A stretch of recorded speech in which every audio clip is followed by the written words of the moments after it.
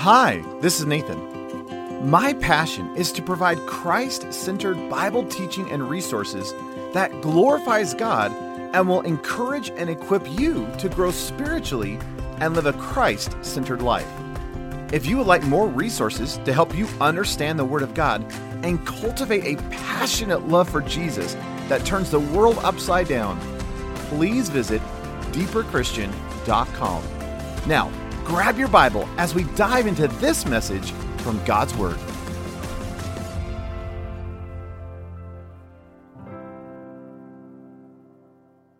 If you have your Bibles, 2 Samuel chapter 5.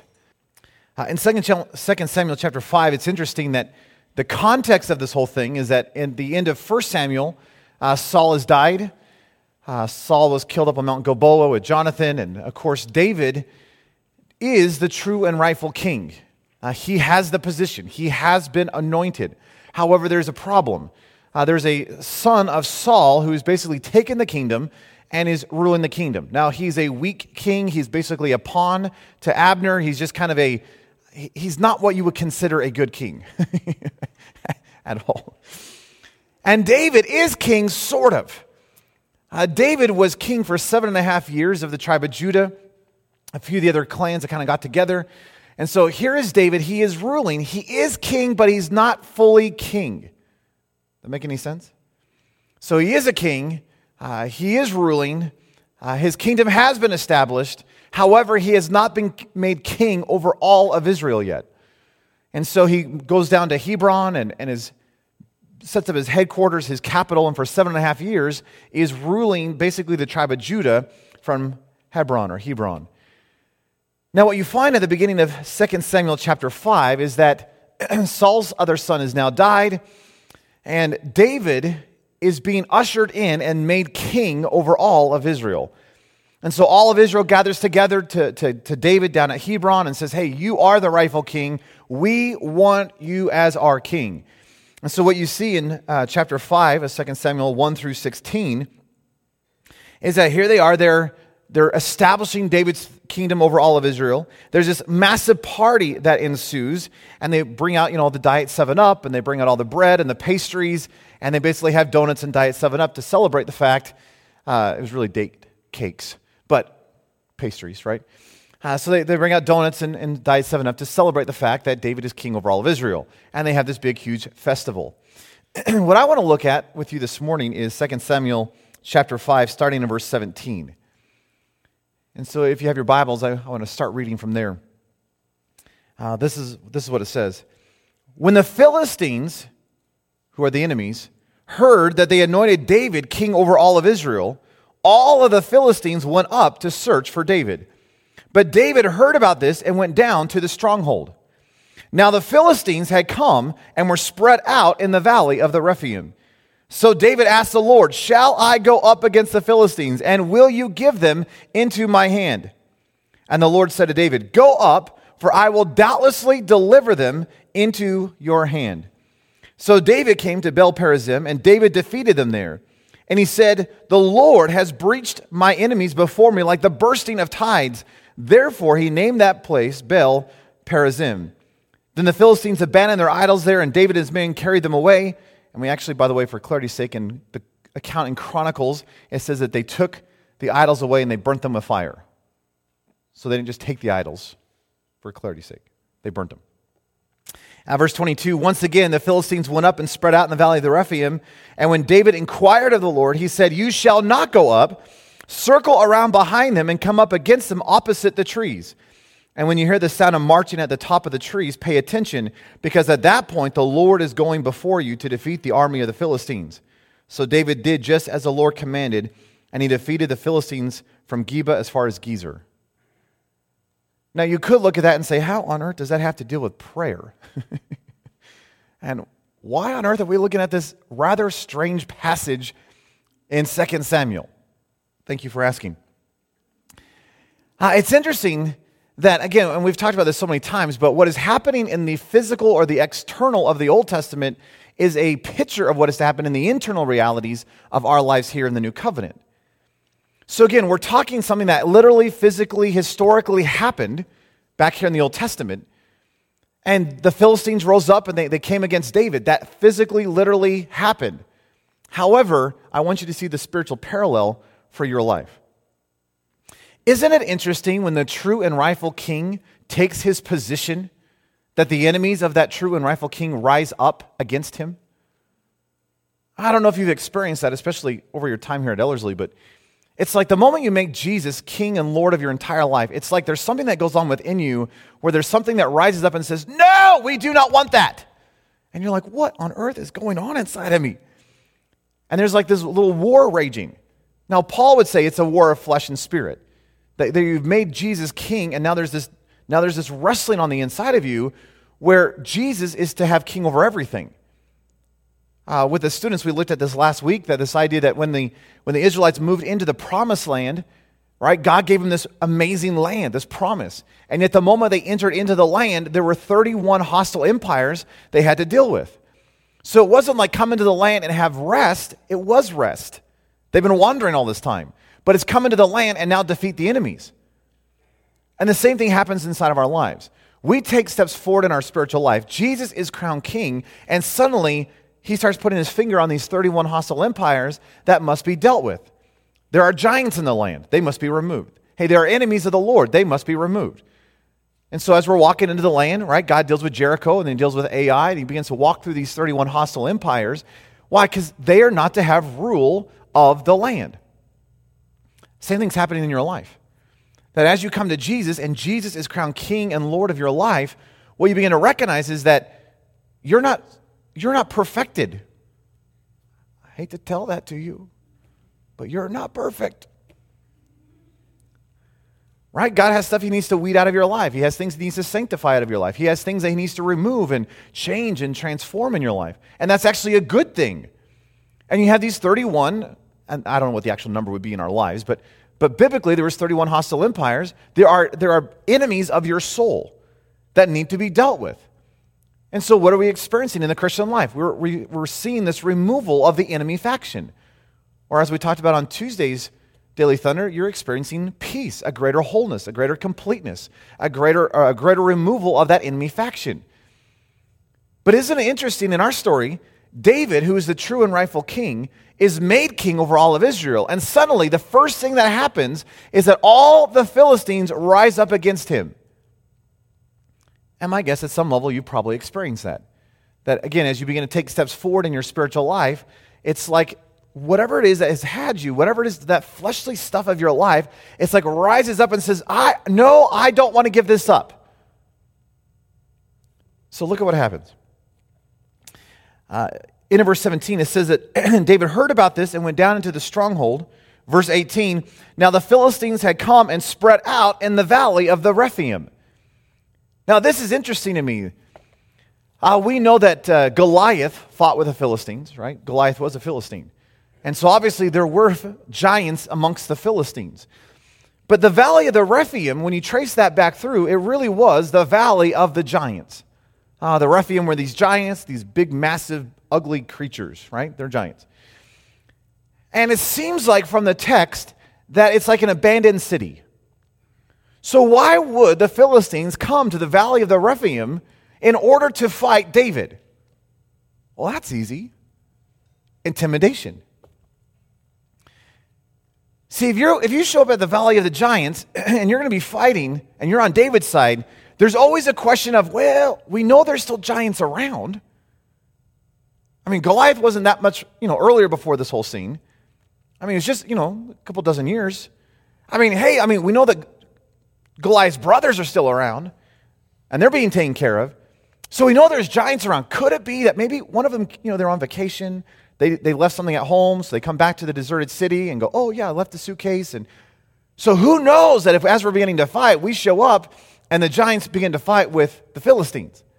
See, it's an intimidation thing. Here's an illustration. When I was a little kid, there's a movie that came out called Little Giants.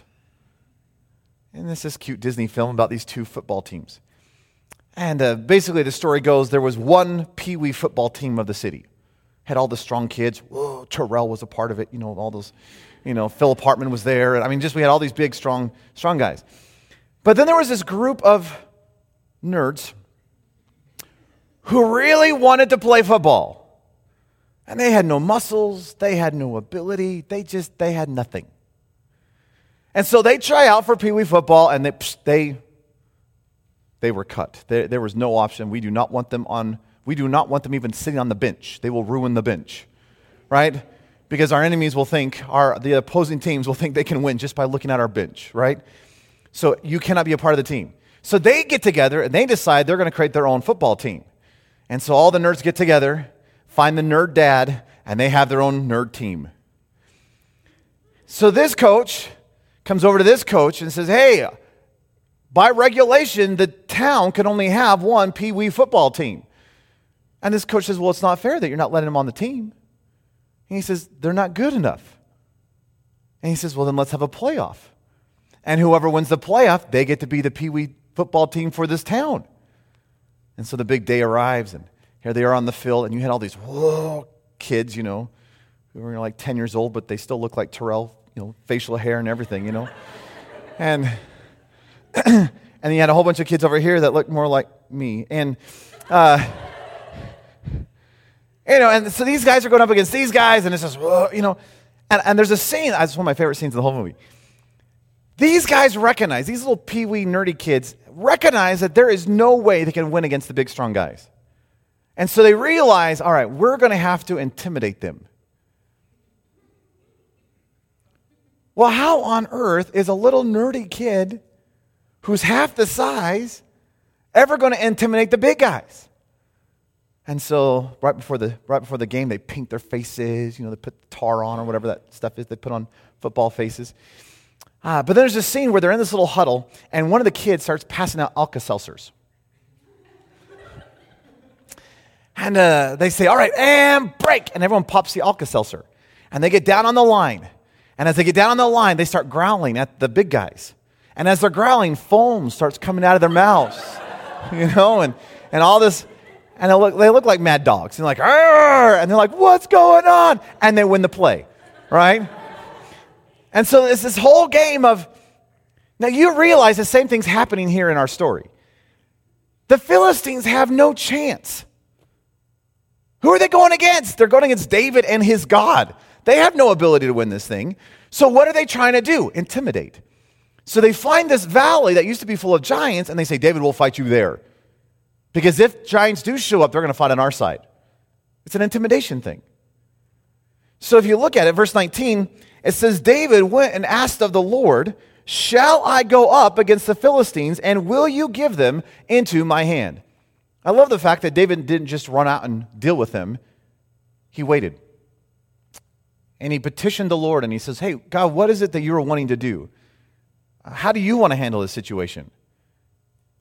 And look at what God says to David at the end of verse 19. The Lord said to David, go up, because I will doubtlessly deliver them into your hand. Isn't that a great statement? God says, I will without a doubt deliver them into your hand.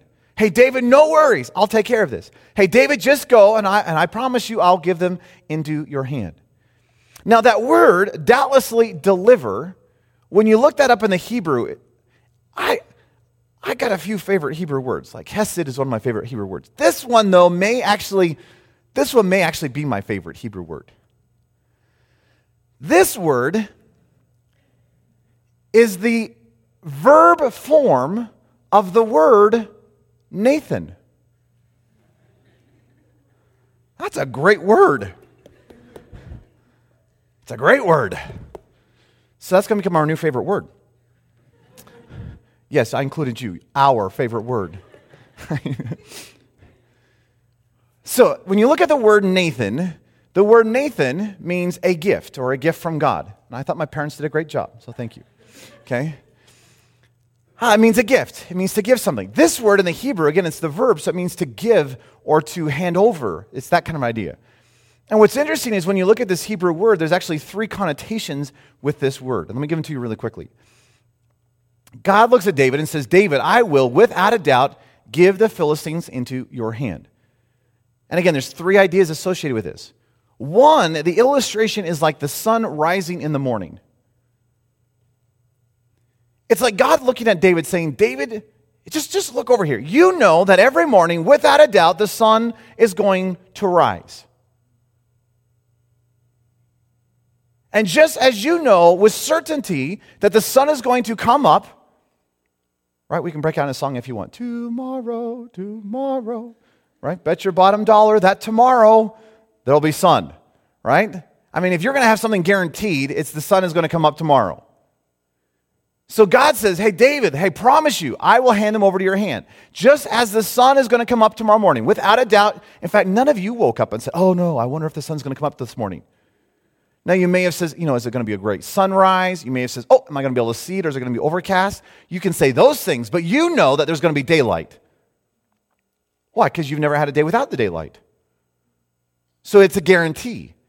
And so it's like God looking at David saying, hey, without a doubt, just as the sun's going to come up in the morning, I promise you, I will deliver them into your hands. That's a strong promise. Another one of those ideas associated with that word is this idea of a tree bearing fruit. And it's like this idea of, hey, David, you know that at a certain time of the year, a healthy tree, without a doubt, will produce fruit. Hey, you don't have to worry about it. Because you know that at this time of year, this tree, if it's healthy, will always produce fruit. David, just as you know that, I promise you, I will deliver them into your hands.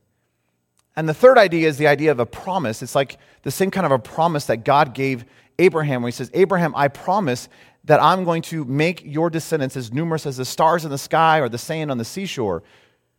And he's like looking at David saying, David, hey, look around you. I have fulfilled that promise.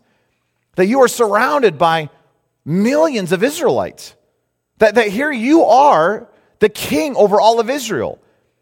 And I have fulfilled that promise to Abraham. And just as I was faithful back then, so I will be faithful now. David, I will doubtlessly deliver the Philistines into your hand.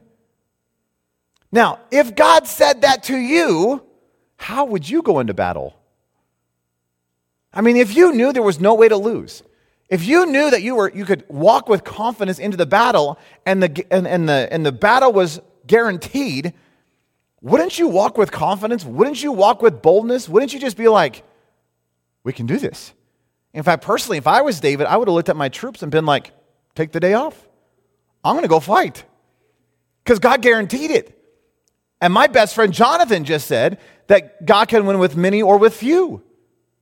So let's see what he does. You sit here, I'll go to battle. And let's see what God does. He's guaranteed the victory. Now, that's not what happened. But that's what I would have done. If God guaranteed. So look at this. Verse 20. So David came to this valley of the Rephaim, and David defeated the Philistines there. And look at how David describes this whole battle scene. He says, the Lord breached my enemies before me like the bursting of tides. Therefore, he renamed the place Baal Perazim. So the place was called the Valley of the Rephaim. And David looked at what God did there in the defeat of the enemies, and it was such a bursting of the tides that he says, we're going to have to rename this place. Because no longer can it be known as the Valley of the Giants. Now it has to be known as Baal Perazim. The word Perazim, Judah had a son. If you remember this whole saga, right? Judah had twins by Tamar, which was his daughter-in-law.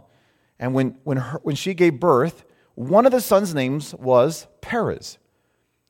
And they named him Perez because he broke through. The word Perez in the Hebrew has this idea, it's a breakthrough. And there's two ideas. One, you could, illustrations at least. One, you can think of it in terms of like a dam, right? You have this reservoir, and there's this big brick wall. And of course, in the cartoons, right, there's always this little spray. Psst. And so the cartoon walks over there and sticks his finger in the dam, in the hole. But that causes another little psst. So he goes, poof, right? And then there's another one, so poof, right? And then eventually there's this rumble, usually in the cartoons, like, and then suddenly there's a breakthrough. And all the cement breaks and the dam explodes and the water is, that's this word. The other way this word is used, typically biblically, is the idea of pregnancy. Now, I've never been pregnant, praise the Lord. But from what I've been told, there comes a point when even if the woman wanted to hold in the baby, she can't. There's a breakthrough coming. It's happening. That's this word. I'll stop there. But that's this word. That's this idea. So could you imagine what David is saying is that how did God handle the Philistines? Well, God handled the Philistines in such a way that when David looked at it, there was this breaking through of water, that there was no way to hold it back, that God did something incredible. And because of that, because there was a breakthrough, David says, hey, we're going to have to rename this place. Because it's always been known as the Valley of Giants. It's always been the place of intimidation. It's always been a stronghold of the enemy. But God has done such a marvelous work in the stronghold of the enemy that we're now going to have to change it from the stronghold of the enemy to Bel Perazim. And the word Bel Perazim means the master of breakthroughs. He says, do you know who our God is? God is the master of breakthroughs. I lock my keys in the car, and so I call a locksmith, and I say, hey, could you come over and somehow unlock my car so I can get in? And a locksmith can unlock a car. I call the same locksmith, and I say, hey, I've got a safe that I need to break into legally. And he says, well, I can't do that. I said, why not? He goes, I'm just a locksmith. He goes, you're going to have to call a master locksmith. What's a master locksmith? Well, a master locksmith means there is no lock that he can't get into, that he has mastered all locks. Which means, hey, give him any challenge, give him any safe, give him any lock, he can get into it. Do you realize that God isn't just a God of breakthroughs? He's the master of breakthroughs. Which means there is no situation, there's no circumstance, there's no trial, there's no anything in your life that he can't break through in. Why? Because he's the master of breakthroughs. Well, I've got this big challenge. I know that. I got this big circumstance. I know that. Look at the finances. I know that. Look at my family member. I know that. I get it. But you realize that there's no circumstance or situation or trial or person in your life that God can't break through in. Why? Because he's not just a God of breakthroughs. He is the master of breakthroughs.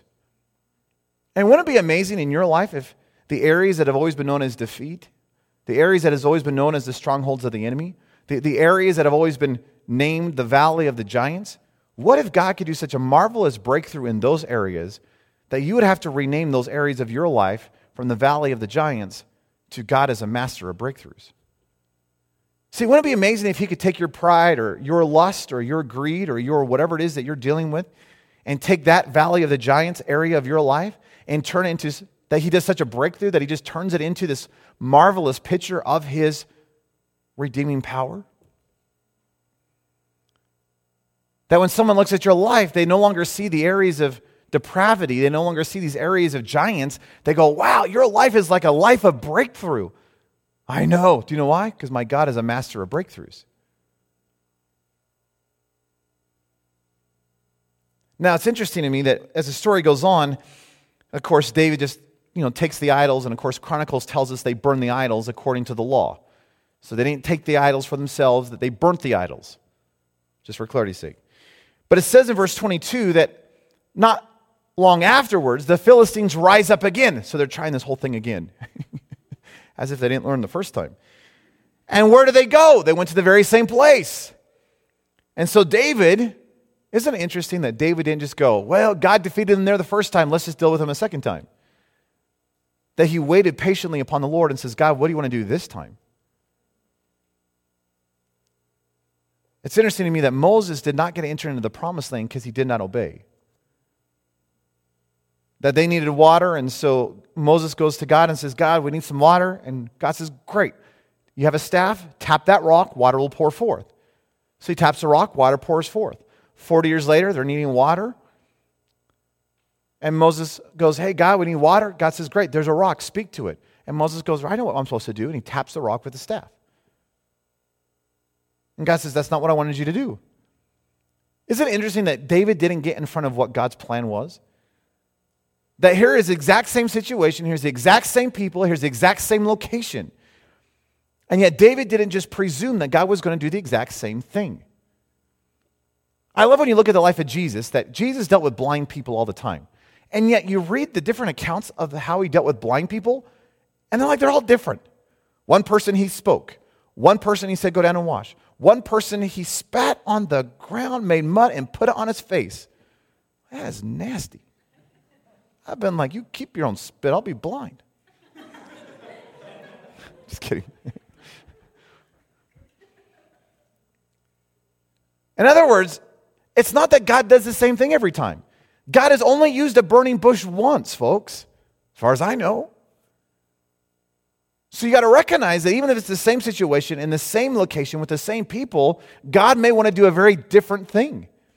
And so David waits upon the Lord again and says, hey, what do you want to do this time? And God says, you shall not go up. What? Well, last time you promised, hey, you doubtlessly deliver. We went down there. We just ransacked them. And God says, I know, but they came back. Well, what do you want to do this time, God? God says, oh, how about this? I will go down before you, and I will take my army down before you. And you're going to hear this marching in the tops of the mulberry trees. And when you hear the tops of the marching in the mulberry trees, then you come down and you join us for our battle. And God says, I'll handle it. And so David waited patiently. They heard the marching on the tops of the mulberry trees. They went down and fought. And it says in verse 25 that David did just as the Lord commanded, and he defeated the Philistines and literally drove them back from Geba as far as Gezer, which means he drove them back to where they came from. Wouldn't it be neat if God could do that in your life? Wouldn't it be neat if the same thing you're having to deal with, God says, oh, let me take care of it this time. And you get to participate. David participated in the second time. But David fought the battle. Sorry, God fought the battle. David just participated. For the students, we're going to be talking about prayer this evening. Can I give you a concept when it comes to prayer in light of this passage? So oftentimes when we come to God in prayer, we come to God with this hopeful attitude. But it's the undercurrent of it is still doubt. God, I have this situation in my life and I really need you to handle it. Could you potentially do something? I don't know if you can, but maybe sort of, could you? Do you know who you're praying to? You are praying to the master of breakthroughs. You are praying to the one who holds all things in his hands. You are praying to the one where there's not a situation or a circumstance or a person or a trial or a financial thing that God cannot move in the middle of. He can break through in that. And he's not just a God of breakthroughs, he is the master of breakthroughs. And what would it look like in our prayer lives as when we come to God that we understand that we are praying to the master of breakthroughs? You realize you can enter into the throne room boldly, as Hebrews says, and you can pray with confidence. Why? Because you know who your God is. And what would happen is if you came to God and said, God, look, I don't know what you want to do in this situation, but I know you can handle it. So God, you are the master of breakthroughs. And I need a breakthrough. So would you move? Would you change hearts? And I understand a flat tire is still a flat tire, and we're going to have to deal with the flat tires, but in the middle of the flat tire, could you do something that is beyond my understanding? God, there's a situation, there's these people I'm dealing with. God, could you move in the situation? And I'm not saying it's going to be resolved, and I understand it may take some time, and I realize we may have to walk through this thing, but in the middle of all this, could you be the breakthrough that we need? Wouldn't it be fascinating if instead of coming to God with this hopeful, doubtful attitude of, God, I don't know if you can, but could you potentially could you try something? What if you'd say, God, I know who you are. And I realize that whether you solve this issue immediately or not, I can trust you. But my petition is that you get smack dab in the middle of it and that you would be the breakthrough that we need. That would change how you prayed. That would change how you begin to see who your God is. You begin to look at your circumstances entirely different. When you begin to realize this is not a hopeless situation. You have a God who can break through. And maybe he's allowing you to go through a season that feels like it just never ends. Trust him.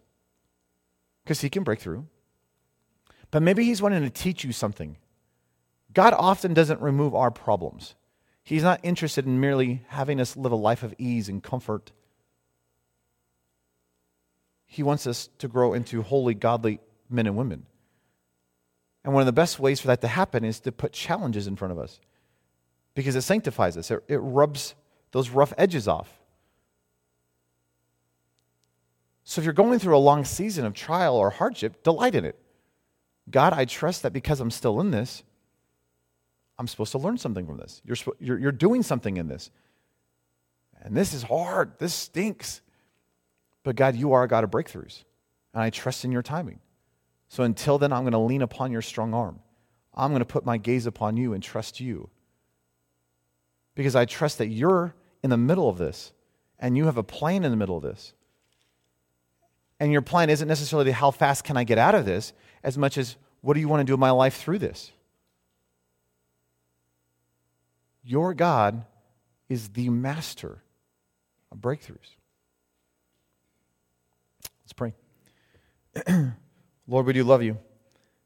Lord, thank you that your promise is that you want to remove every enemy of our souls, that you do not want the 31 hostile empires to rule and control. That yes, you've given us the land of promise, the life of the Spirit in the new covenant. And Lord, you love us so much that you refuse to leave us the same way that we are, but you desire to sanctify and grow us and make us holy and godly in this ungodly age. And Lord, I realize that there's a lot of people in this room who are who are dealing with situations and problems and people and finances and questions and direction. And Lord, would you be the master of breakthroughs in those situations? Lord, you are the master of breakthroughs. So Lord, we invite you into our circumstances and situations and trials and people and finances and whatever. And even if you allow us to go through a longer season of difficulty, Lord, we want to declare that we trust you. That this hasn't taken you by surprise, that you're not put off by it. You're not going, oh no, what is going on? And that, Lord, in your timing, you can break through. And Lord, I pray that in the meantime, you would give us this confidence, a hope, and a trust that we would patiently, like David, say, Lord, what is it that you are doing? And could we come in alignment with what you are doing in your timing, for your purpose, and for your plan? Lord, may our prayer lives not just be a hopeful, doubtful attitude of maybe could you somehow. Lord, could we walk into the throne room boldly with confidence, know who you're praying to, and be able to boldly ask for breakthrough? Because I believe that you delight in it. So Lord, we just thank you for what you're doing. We thank you that you are involved in every aspect of our lives. And Lord, we do thank you that you are the master of breakthroughs. And Lord, we just want to worship you this morning. We just want to behold and declare our love towards you. So Lord, would you accept our worship? We love you, Jesus, in your precious, powerful name we pray. Amen.